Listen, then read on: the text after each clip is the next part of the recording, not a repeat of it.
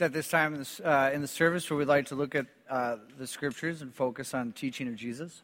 So if you don't have a Bible, feel free to take one of the blue ones in the back home with you. You're welcome to have. If you forgot to bring a Bible or neglected to, feel free to grab one in the back and just share it for a while. There's also probably some people, some kind-hearted men and women that'll pass them out if you want to raise your hand and just chill. I see 1, 2 already helping.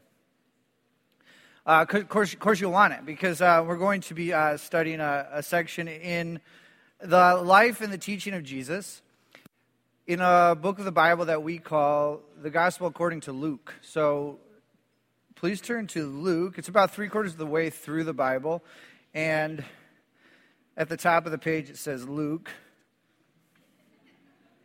I'm not trying not to sound presumptuous, So please turn to the Gospel according to Luke.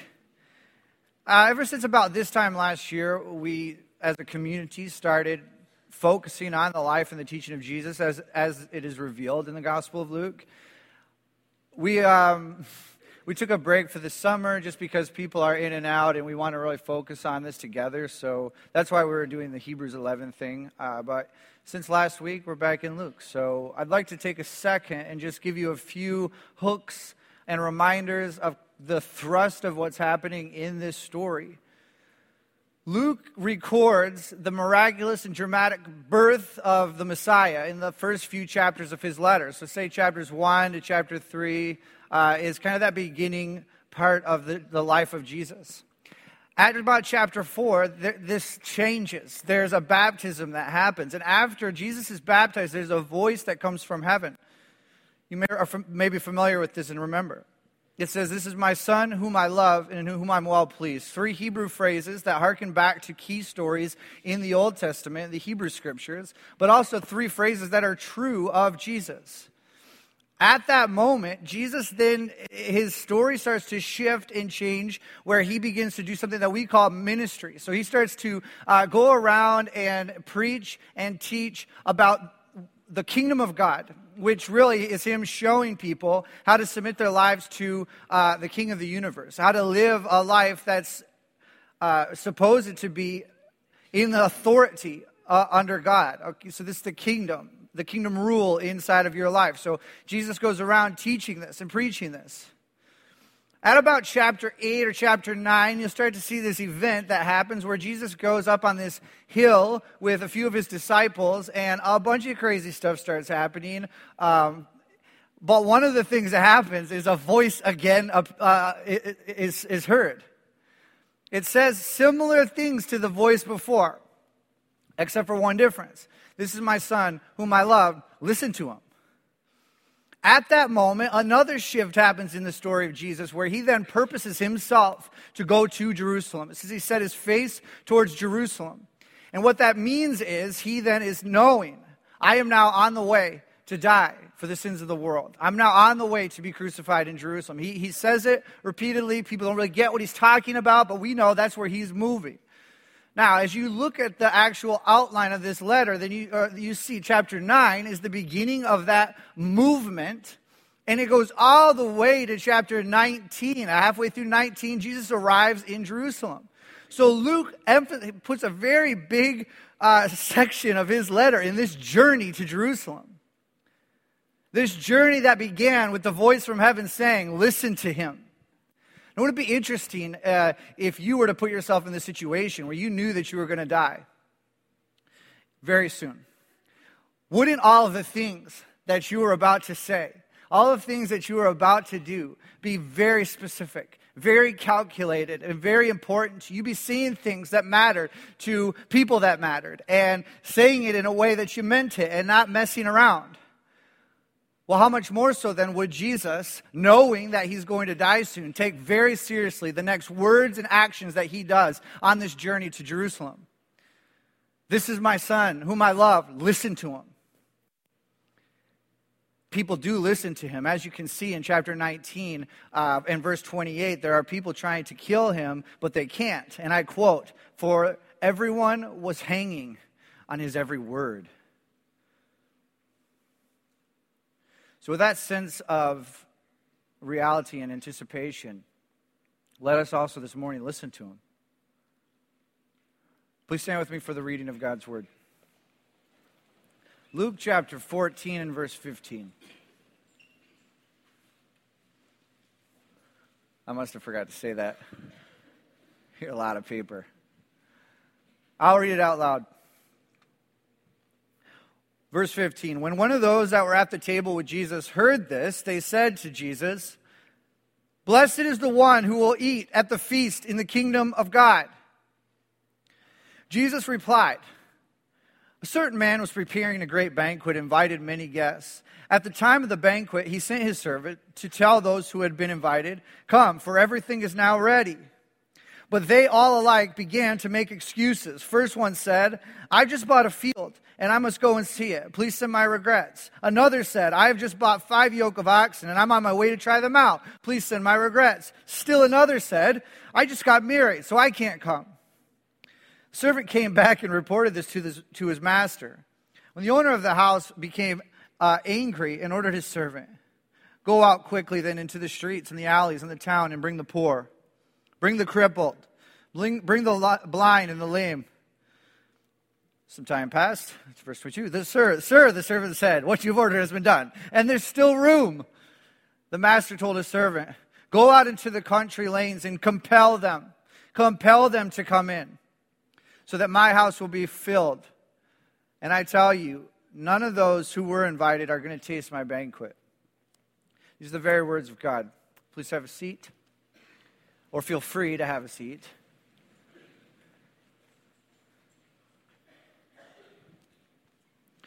Jesus is at a banquet. Notice in verse 15, after he had heard these things, he said to Jesus. Okay, so there were some things already discussed, which Rod kind of opened up last week in a very compelling sermon on a few different things. One of them was Jesus opens up this dinner that he's having with some very awkward statements. Jesus is at a Sabbath dinner, okay? We call it Shabbat dinner, and it's very special. It's once a week. There are even sometimes different dinners during the Sabbath, but it's special. It's not awkward or wrong or awkward. It's not irregular for a rabbi to be invited to one of these banquets because as he's traveling, it would be a poor use of if he were to use his skill in the town and his disciples were to make money for their own meal, they'd be taking away from the regular economy of the village. Okay, so it would be appropriate then for them to receive hospitality for payment during their discussions or his teachings. Okay, it's a great platform for any rabbi to be able to have a discussion, impromptu conversation and questions about his theology and things that he was teaching. What Jesus does is kind of odd because he sits down at the table with these people. He heals somebody that's really puffed up, it says, or swollen. I don't really know what that is, but pictures come to mind kind of like, who was that girl on Willy Wonka that... Violet, maybe she was definitely dealing with some swollen body there. I don't know if that's what was going on with Jesus at this banquet, but he heals the man, and then he begins to kind of critique some of the personas that are around him. He starts to say things like, "Look, I see you guys are trying to get the best seat at the table all the time. Why are you doing that? You should be serving. You should be trying to be humble," which is kind of a radical statement. At the time of Jesus, it's not really a virtue yet to be humble. Jesus is kind of the greatest example of that. And so he's trying to show people that this is a real big value here, to not be making yourself sit in better positions than everybody else. He then goes on to show us a little bit about what the Jewish understanding of righteousness is by saying, why are you guys throwing a banquet for all kinds of people that could pay you back? Why are you inviting people that are just likely to re-invite you to another party? That seems like a transaction that you're trying to be made there. Why don't you invite people who are poor? Because then they'll never be able to pay you back. This is righteousness, giving without expecting something to be returned to you. You can see that he makes this connection in verse 14 also. You'll be blessed. Although they can't repay you, you will be repaid at the resurrection of the righteous. This is a theme that Jesus is starting to play on. Now, apparently, as he is saying these things, this makes someone think of something else. Okay, verse 15 is where we are. After he had said these things, a man calls out, "Blessed is the one who will eat the feast of the kingdom of God." What I want to do this morning is kind of, in the light of all of this, ask the question, what does that statement mean? And why did Jesus respond to it in the way that he did? Okay? Now, what does this statement mean? Have you ever felt like you're missing something? I feel like I'm missing something a lot in life. I was thinking about that this morning. When I was in 10th grade, my teacher said, "Okay, this is your last assignment before I'll be gone for the next month or so." And I just raised my hand. I was like, "Miss Cuddy, where are you going?" And she looks at me and she goes, "I'm having a baby." And I'm thinking, I must have been missing something here. It was very embarrassing for me. I must be missing something. I know oftentimes I'll be reading the Bible and I'll be kind of skimming through some stuff because I definitely feel like I'm missing something sometimes. I mean, what is this guy talking about? How is he just bringing this statement up right now? Is this an appropriate statement to even make at a dinner party? Blessed is the one who will eat bread in the kingdom of heaven. What he is referring to is something that we call the Messianic banquet. And it is a major motif in the end times, so we say eschatology, in the age to come, that there will be a banquet that accompanies the Messiah. But still, it's kind of hard to understand because it's not like we ever bring up that stuff at dinner anyways. It's not like I'm at Applebee's with everybody and I'm like, you know what this place reminds me of? The Mark of the Beast. That's not really appropriate dinner talk. Hey, nice T-shirt. Don't take this the wrong way, but you remind me of the great harlot, It's just kind of out of place in this context. So let's try and get our minds here. A few times, Jesus makes this switch to start talking about this future banquet. Remember last May when I shared on chapter 13, verses 26, 28, when he's talking about that narrow door, strive to enter in through the narrow door, he says, because there's going to be, and then he says, Abraham, Isaac, and Jacob, and the prophets, and people from all over the world are going to be eating together, and there's going to be a lot of people frustrated that they're not able to eat there. That's one of those times when I'm thinking, I must be missing something here. What is this meal with people who have died and must be resurrected? And what is this future meal? Am I allowed to be there? Who's all going to be there? What is this? Jesus is talking about something that is peripheral for us, but is central to the life of someone in his day. And I wonder why talking about heaven or talking about the end or the age to come is so peripheral for us. And when I think about my own life, I think it's because a lot of that discussion revolves around fear. There's a lot of literature and movies when I was growing up and being formed that were related to some major terror and drama type things. Maybe you've seen some of these movies before where people just vanish and then everything else is just chaos the rest of the movie. Now, of course, I'd like to see a movie where the people who vanish just go wherever they're going and you go with the movie there and it's just sort of calm and everybody, wherever they are, just hang out, but that doesn't make good drama. So, of course, we have to watch the movie from the perspective of the person that got left behind, right? So then I start to emotionally attach myself to the situation because that's what you do when you watch a movie. Well, at least when you watch it with me. I sometimes stand in the movie theater and shout things because I want to get into the story. Then I start to dream and think for myself of what I would be if I was Nick Cage or what I would be if I was, Kirk Cameron or these characters. And then I start to be afraid of this traumatic thing happening to me. And it becomes a major fear, right? So I'm not going to welcome that necessarily. It's not something that I'm just going to be constantly thinking about. I more want to shut that out and think more of like good memories and good thoughts and things about the Bible. I like this regular feast. Like, I get Jesus is talking about regular banquet. That's fun. But don't talk to me about this future banquet, because I'm kind of scared of that age. The time of Jesus, it wasn't always like this. There was actually a great feeling of hope and anticipation for this future banquet. And I'd like to get to that place again. I'd like to get to a place where we in some way have built in our eschatology the reality that there, with the presence of Jesus, will be a great banquet. I mean, in the Old Testament, you do read the phrase, it is a great and terrible day of the Lord. It's not terrible for everyone. It will be great for some. And I want to preach that. Some of the verses that this comes from then, like Rod read last week. Turn your eyes to Isaiah chapter 25, if you want.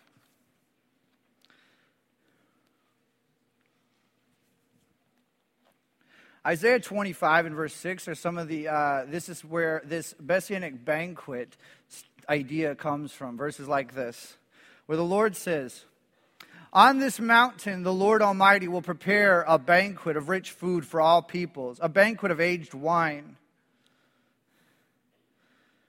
I read in the Talmud that the sages of old believed that this wine is fermented from grapes from the Garden of Eden. That would be the best wine. The best meats and the finest wines, it says. Verse 7, "On this mountain he will destroy the shroud that enfolds all people and the sheet that covers," get this, "all nations." That's the Hebrew word that we get the word Gentile from, okay? So the Gentiles. "He will swallow up death forever. The sovereign Lord will wipe away the tears from their faces and will remove the shame from his people from all of the earth." And what if that was what we thought about when we thought about the coming of the Messiah? What if that was what we talked about when we told people the Lord's coming back and with him will be this magnificent feast? At least his presence will accompany all of the feelings that accompany this feast. We're capable of feeling, that sense of anticipation. I know we are. Have you ever started off a lion season with this feeling? Maybe this year it's going to happen. You know, have you ever had a conversation with somebody that sounded like this? Is it a boy or a girl? That sense of anticipation and excitement. Have you ever thought of maybe this, young woman is getting ready for a date and she says to her sister, "I don't know, but I think tonight might be the night that he proposes. I don't know if it's going to happen, but I hope it does. I'm gonna be ready for it. How do I look? Practice my shock and awe face." We're capable of feeling of this hope and the anticipation of something beautiful and great coming. Imagine if we had that built in our end times thinking, this anticipation. Imagine if then that's why almost all of the letters of the New Testament in some way are beckoning the return of the Lord. He's going to come, and it's going to be better. It will be better for all of us if he came. I believe that to the bottom of my heart. Now, this is a central conversation for Jesus, this banquet, for the time of Jesus. Yet, at the time of Jesus, this Isaiah vision has been about 700 years old. So it's a 700-year-old conversation, something that not a lot of us participate in. But at that time, then, it becomes themes develop and different ideas are coming for a lot of different things, one of which is who's going to be there. So let me share with you some other sources of literature that kind of talk about who they thought were going to be there, who they assumed was going to be at the Messianic banquet. Kind of like we have the Message version or the Living Bible or versions of our Bible that expound and take liberties in certain places to kind of show us nuances and themes. That also was going on in the time of Jesus. There are Aramaic written texts that we call Targumim, the Targums, that expound on certain Hebrew texts. So after exile, one of the common languages that was spoken was a sister language to Hebrew, Aramaic. And so they still preserved Hebrew at church. They'll read the Bible in original language, but then they may preach or they may teach or share in Aramaic. So you can read some of these texts and get a good understanding of what people were thinking about in Jesus' time about verses in the Old Testament, right? So the Isaiah 25 verse chapter 25, 6 that I read to you, in the Targum sounds like this, and I quote, on that day the Lord will prepare a banquet for all nations. Okay, so far so good. That's exactly what the Hebrew text was saying, right? Next sentence. And they will suppose that it will be an honor for them, but it will be a shame, because they will then experience plagues. Plagues will come upon them that will cause them great harm. Plagues will come upon them that will bring them to their death. Now, it seems like it took a negative turn there after that second sentence. And it was a little bit different than the English translation that we got from the Hebrew version in Isaiah 25 about God wiping away tears from everyone's eyes and all that. Another source that developed about 200 years before Jesus is a document called the Book of Enoch. In this, there's also a major emphasis on this messianic banquet to come. And what he writes is that there will be Gentiles invited to this banquet. Okay, so far so good. Also, there will be someone called the angel of death that will be invited to this banquet. And he will take his sword and slay all of the Gentiles before everybody starts eating. And if you want to get to the banquet table, you have to walk through all of that to get there. It's kind of graphic, but I'm starting to see a theme develop that there will be Gentiles invited to this banquet, but it will be the end of them. Let me take you to the eastern side of the Judean wilderness to a group of people at Khirbet Qumran called the Qumran community. This is where we found the Dead Sea Scrolls. It's right on the western bank of the Dead Sea. That's where we found the great Isaiah scroll, where you're able to read about the Messianic banquet in Hebrew for yourself. And they also talk in much of their literature about this Messianic banquet. They talk about it so much that they actually have it planned how they're going to eat at the banquet. They have the whole liturgy planned out, how they're going to pass bread and wine and do all of this stuff. They're into it.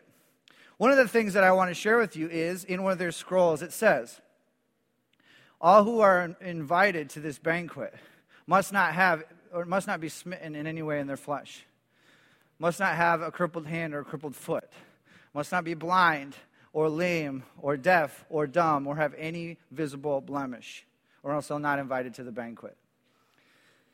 The Qumran community is known for being a little more strict than others, and so they're not even going there with the Gentiles. Of course, that's out of the question. It's even Jewish people who have any type of physical blemish are not going to be at the banquet. Now, this all might seem a little boring to you. I'm just trying to show you that there are some perspectives on this Messianic banquet that we can swim in as we think through this conversation Jesus is having. And we might think it's a little odd that people would exclude someone from heaven. It's very easy for us to look around and see people that are different than us and say, no way. Different theology? Nope. Different preferences, different lifestyles. It's very easy for us to get to the same place. It's something to really consider. Who is invited to the banquet, Crossroads? With that in mind, then, what does Jesus' response imply? See, Jesus responds to this person's statement, and even that in and of itself is telling, because Jesus could have just agreed with them. I mean, it's a true statement, right? It's not like he's saying any question or anything like that. He just says, blessed is the man who eats bread of the kingdom of heaven. That's true, actually. Jesus could have just said, high five, let's eat. I know, that's going to be awesome. But instead, he chooses to respond. So think perhaps that there's something that he perceives in this statement that he needs to correct. There's something that this person sounded like or said that is complicating and that Jesus needs to speak into it. I wonder if that's why the beginning of this parable, or even if that's why this parable is about a banquet anyways. It's his response to this statement about this Messianic banquet.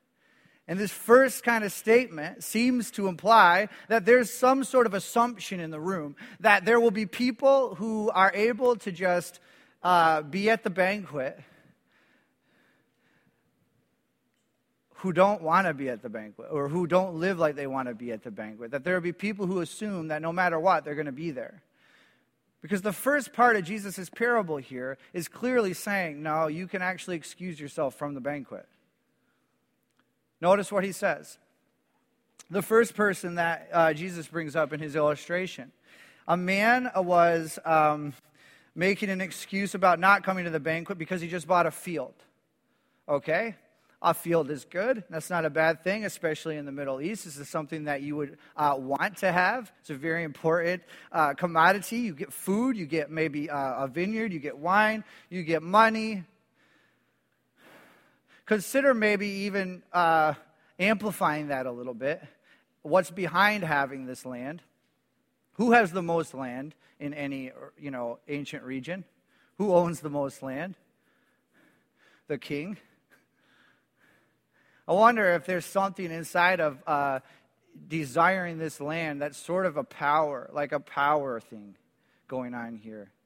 The king has the most power. The king has the most authority and the most land. He's got the space. Okay. What about the second person? He's got 5 teams of oxen. Okay, so he's got 10 oxen that he's using. Not only does he have land, but he also has something that not a lot of people will be able to afford. There's a very, very wealthy person that's deciding, you know what, I would rather not go to the banquet. This sign of wealth is something that I really need to focus on. The last person who denies the banquet says, I just got a wife.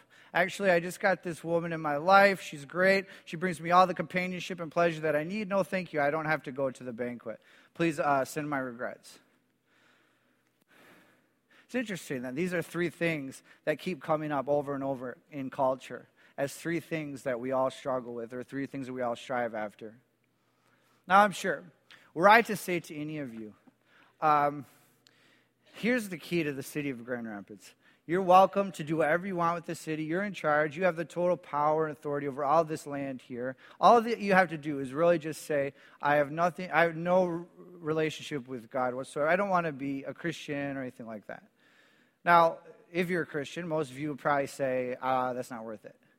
I'm not going to deny Jesus for a bunch of land or a bunch of power.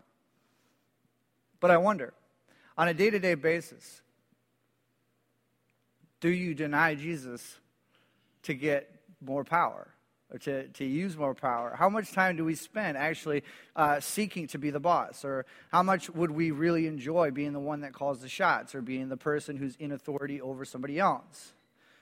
Now, if that's too tricky to quantify, just ask yourself this question. In the major decisions of my life, when I know that Jesus wants me to do something, but I feel like I want to do something else, who wins the argument? If it's you, you're dangerously coming close to the person who said, no thank you to the banquet, and you're excusing yourself from the banquet. Take heed to this parable. It's possible to excuse yourself from the great messianic banquet. What if you are somebody that's seeking after wealth and you're valuing wealth more than you value a relationship with God? You know, what if I was to come up to you and say, hey, I got a blank check, or we don't really use checks anymore. If I have a credit card that is prepaid and you can use it the rest of your life and have whatever you want, doesn't matter. All you have to do is really once in a while just tell people, you don't like Jesus, or actually don't even worry about it. Just don't bring him up ever. You can have the credit card. No, most of us would say, I don't want it. I want to be able to love Jesus publicly and serve him all that I want. Well, now consider, on a daily basis, if I was to remove that once-in-a-lifetime situation, would it be similar to many of our lives in general? I buy whatever I want. I do whatever I want within reason. I follow my own desire, and I pretty much just don't talk about Jesus. I mean, unless it has to happen. Now, if that's not fair of an argument, just ask yourself the question. When it comes to how you use your money, and it comes to your purpose and decisions of purchases, and you know that Jesus wants you to do a certain thing, or buy a certain thing, or give a certain thing, and you decide you want to do something else, who wins the argument? this type of decision is coming dangerously close to the type of person who would excuse themselves from the banquet. For years and years, people have been using sexuality and been using marriage as a great way to forget completely about the relationship with the Lord. And oftentimes, it almost seems justifiable. You know, people will say, I feel a certain way and I want to do a certain thing, and that's my top priority right now. I'm not really needing this Jesus thing or this God thing. That is not really something that's relevant to my life. What I need right now is a happier relationship or a satisfying relationship or a companion or somebody to walk through life with me. That would be great. Now, I wonder, if it came down to you living your life out in romance or in sexuality in a certain way that you wanted to do or in a way that Jesus wants you to live, who would win that argument? If it's you, you're dangerously coming close to being the type of person that would say no thank you to the banquet and excusing yourself. Well, gambling was something I think very, very important, the presence of the Messiah. Consider this half of the parable. Now, Jesus could just left it there, but apparently there was something else lingering in the air. And now, given that information that I gave you before about those three different perspectives of who's going to be there and who's not going to be there, I think it's conceivable that Jesus was speaking into something that was also in the room. What if this person was bringing up this phrase because he's trying to rationalize helping the poor? Or trying to somehow help how difficult that is, right? Okay, so think about it. Jesus just said, hey, bring the poor into your house and give to people that can't give back to you, right? Then this person makes this statement about the Messianic banquet in the context of people who believe those people aren't going to be at the banquet. Is that too confusing? In other words, he's basically maybe just saying to everyone, okay, we could do this, guys. Cowboy up. We're only going to be with these people for a little while. We all know who's really going to be at the banquet, right? Blessed is he who is eaten at the banquet, right, Rabbi? Spoonful of sugar helps the medicine go down. Is no way to look at helping people who are poor. Is no way to look at your fellow man. Be careful. If you start to look at someone who is needy or someone that you're called to help as somebody that you're hoping that you quickly get away from. I know that sometimes in my life this happens. I will help someone or give someone a ride or something. I just can't wait till this is over. What that does then is it psychologically you start to really think that my life is much better when I am in my comfort, in my own place without this person. Which then you will start to imagine a heaven, or you'll start to imagine an ultimate place of satisfaction where none of these people exist except for you, people that look like you, talk like you, make funny jokes like you, and no diversity whatsoever.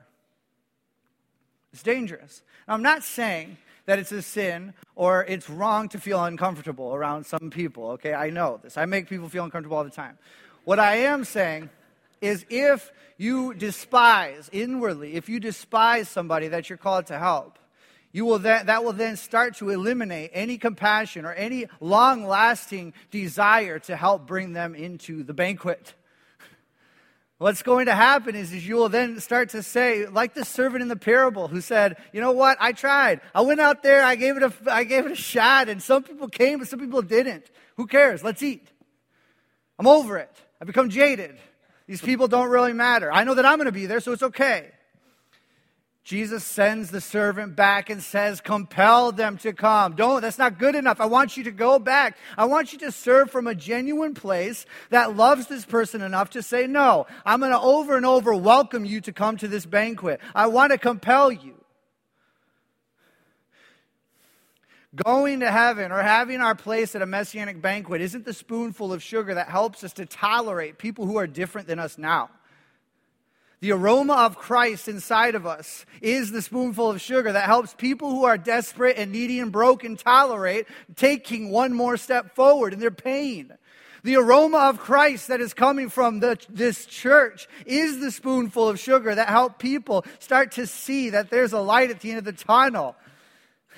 You're the salt to the earth. Don't lose your saltiness because you've despised the people that you're supposed to bring flavor to. You're the light of the world. Don't hide that light under something because you're beginning to not love people anymore. Let the light shine. There are people who live in darkness. There are people who are lost out in this world. Let your light shine so that they can see. Somehow in you, see and make a connection that there's somebody in heaven that loves them.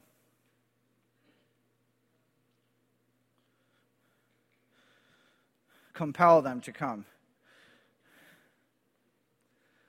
So I'm going to have the band come back, and I don't have a response. That's just the end of the parable. So I don't know what to do with it. I mean, they maybe were very convicted by this saying. They maybe changed their lives. I like that it's not there because it's really on us. So think about this. When you think of the coming days, when you think of the return of the Lord, are you scared? I want you to know that in your book, there is a marriage supper of the Lamb in chapter 19 of Revelation. I want you to know that there are pictures that God wants his people to have of something that is beautiful. I want you to consider all that is good about feast that we know in our culture. And see that God wants to attach himself to those good things and say, that's what my presence will bring. When we sit down on Thanksgiving and we place the turkey on the table and all the smells are there, that good feeling will be present at the return of the Messiah. When our family is all together on Christmas morning and that feeling of giving gifts to people that didn't pay for them or maybe didn't deserve it or can pay you back, that feeling of charity, that feeling that we don't have to go anywhere because we're all here right now and there's nothing else in the world that matters but us right now in this family will accompany that Messiah when he returns. These are the feelings of feast that we know, and how much more so will they be present with God who created all these good things. Maybe just a piece of your eschatology, maybe just a little piece of your end time thinking can be one of that of a banquet.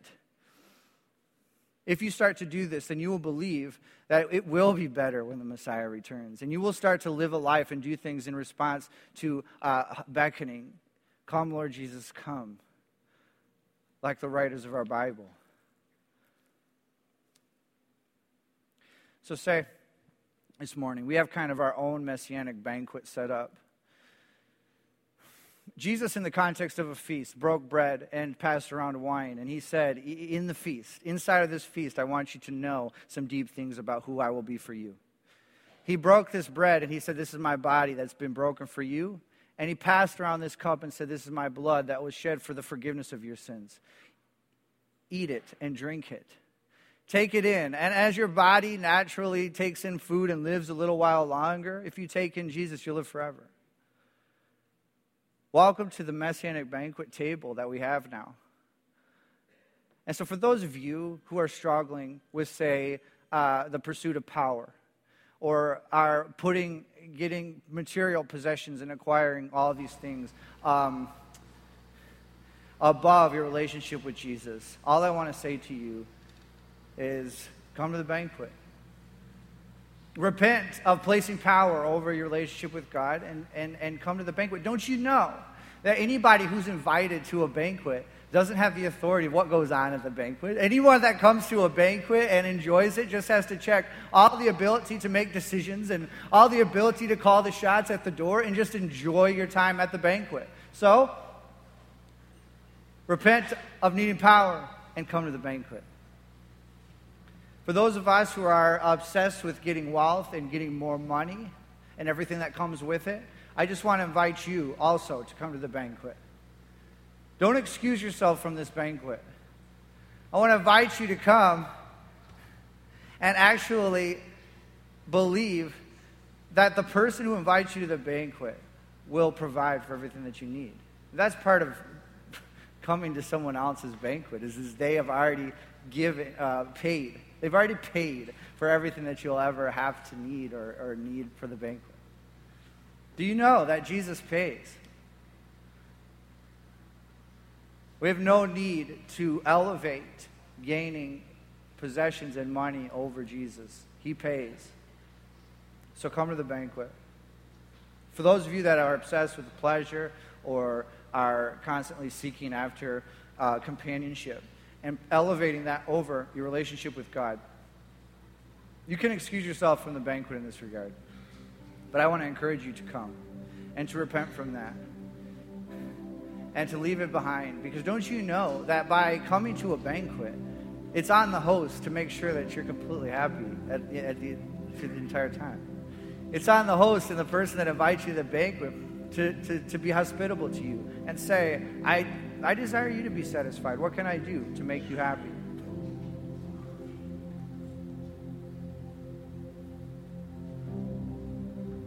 For those of us then who may have a propensity to despise the people that are around us who are needy and broken, if any of you, or maybe if all of us, were to reject all of those things, power, wealth, pleasure, look who we're left with. A bunch of people who are poor, who are needy. A bunch of people that Jesus says will be filling this banquet to come. So I agree with the statement. Blessed is the man who eats and drinks at the feast of the kingdom of God.